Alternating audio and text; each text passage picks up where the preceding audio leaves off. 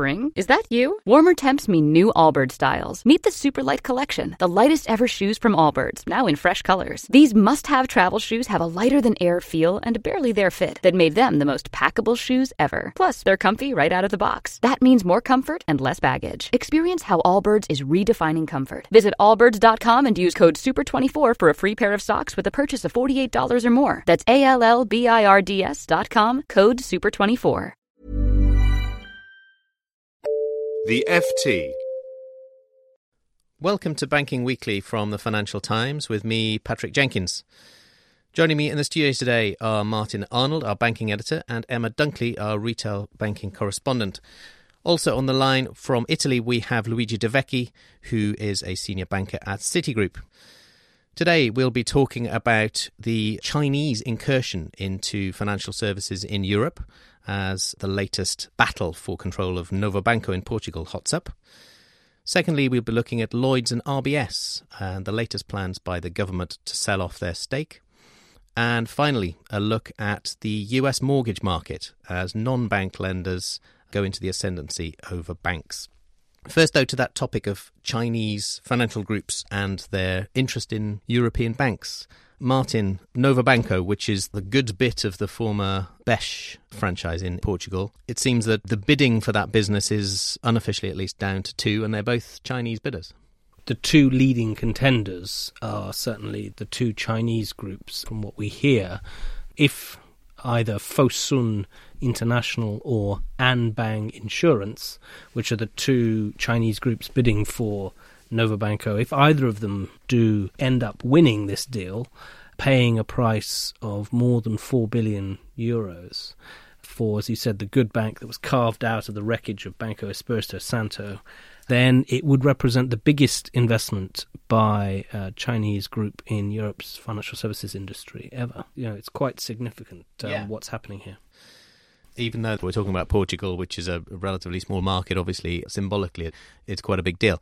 Let me just go to Luigi De Vecchi, who joined us on the line from Italy. Luigi, thanks very much for sparing the time. What is the big picture here? This isn't the first interest that Chinese financial companies have shown in potential European acquisitions. Paint the picture for us a bit more broadly. Sure. Well, I think you're absolutely right. This is not the first wave of Chinese interest in especially Southern Europe. I would say that since the beginning of the crisis, we have seen American investors in general shy away from Southern Europe, and Chinese interest really in a series of attempts initially and then more formally in the last couple of years, they've really come forward with a very clear strategic objective, which is to take advantage of what is, I believe, a unique geopolitical opportunity to essentially find a way to invest in what they perceive as a relatively cheap environment, when essentially they are now wanted politically and they are in a position where they can acquire either minority interest, as we have seen in a few instances, or controlling interest in others. In particular, I think in relation to banks, as you say, this would be the largest investment to date, but it is true that they have been looking for some time, and you have to put this into the context of a world that for European banks is quite complicated at the moment, with the ECB regulator that is still not clear how it will treat new acquisitions, and therefore they can take advantage of that opportunity, which again is not a window that will be there forever. And again, they can potentially acquire control of some of these assets. So there's no question in your mind that these are strategic deals rather than short-term opportunism for financial gain. In that light, which other deals would you highlight as having been struck in that way? I think if you look really across Southern Europe, you could put into that context the acquisition of the Piraeus port by Chinese interest. In Portugal, there has been investment in utilities in the past, minority interest. In Italy, there has been a sizable investment in a holding company of the electricity and gas grid. This was an investment of north of $2.5 billion. And again, I can tell you that there has been quite a few different kinds of Chinese investors, ranging from some of the very successful Shanghai groups, like Fosun is an example, to state-owned corporations really looking at opportunities in Southern Europe. And this trend, I think, will continue because Chinese are seeing China slow down. And again, they're seeing Europe at the moment being an attractive valuation environment where geopolitically they have the backing they feel they need before they make investments. Yeah, Martin, you wanted to come in.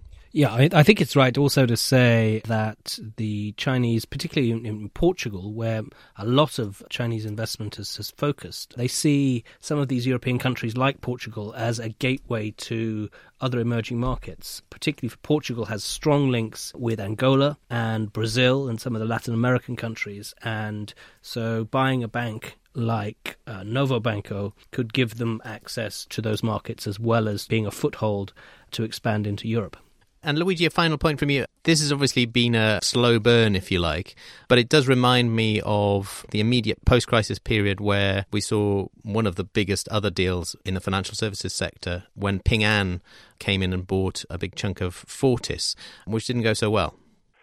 No, that's right. I think that, as always with these situations, the first situations are always the most complicated. I think Chinese interests have been looking at Southern Europe in particular. That obviously was a different situation for some time.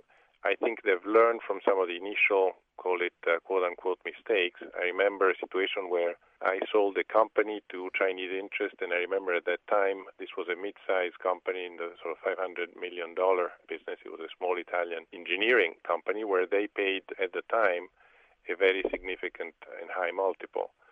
I think they've learned since. I mean, we've seen the recent acquisitions they have announced of the controlling interest in Pirelli, where essentially they're allowing the Italian management to run the combined global company. There's been obviously the Volvo situation. So I think they have evolved over the course of the last few years. And I have come to think of this really as a geopolitical move. I called it in a different situation an equivalent plan to the one that the Americans after the Second World War put together for Europe, the famous Marshall Plan. I'm really seeing some of the similar trends here, where there is a geopolitical backing and there is a long-term interest. The Chinese prefer to talk about the Silk Route that they feel has always been in place between Europe and the Far East, and they're effectively rebuilding that tie that has been there for centuries. Whichever way you look at it, this is a trend that is there to continue, in my view. And there will be, as you say, some mistakes, no question, but there is a clear trend in this direction. And a banking deal like this would just be another part of the jigsaw puzzle of broader acquisitions in important areas of what could more broadly be described as infrastructure investment. I believe so, yeah, that's absolutely correct. Luigi, thank you very much for joining us. Let's move on to our second topic for the day. The government plans in the UK to sell off more of the shareholdings in Lloyds and RBS. Emma, Lloyds, I can't remember how much the government has now in Lloyds. It's about 19%, I think, but they're accelerating plans to sell the rest of that. Yeah, so the government has a 19% stake still, which amounts to about £13.6 billion.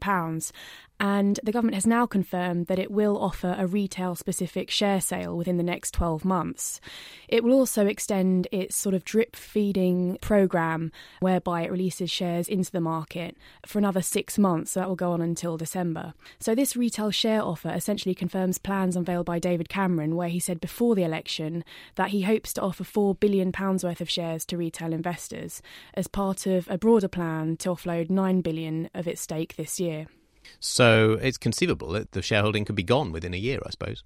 Yes, the chairman, Lord Blackwell, actually said that he hopes, and it's certainly possible, that the government could completely sell out of its stake within Lloyds within the next 12 months. So that is a certain possibility. And as part of the trading programme, the government still has the option of doing another institutional share sale as well as a retail share sale. So there are many levers it could pull to accelerate the rate at which it offloads its stake. Or maybe there'll be Chinese bidders for it. What about RBS? Martin, you broke a story the other day about a plan to start the RBS divestment as well. Yeah, we're expecting Chancellor George Osborne to lay out plans to start selling the government's 80% stake in RBS in next week's Mansion House speech, the annual address that the Chancellor gives to the bankers and financiers of the City of London. George Osborne said this a couple of times before the general election and during the campaign, that the government feels that it's holding on to this stake is actually holding the bank back. And really the only way that it's going to have any chance of getting its money back is by actually starting to sell down the shares and give the bank a bit more freedom and to create more liquidity in the stock.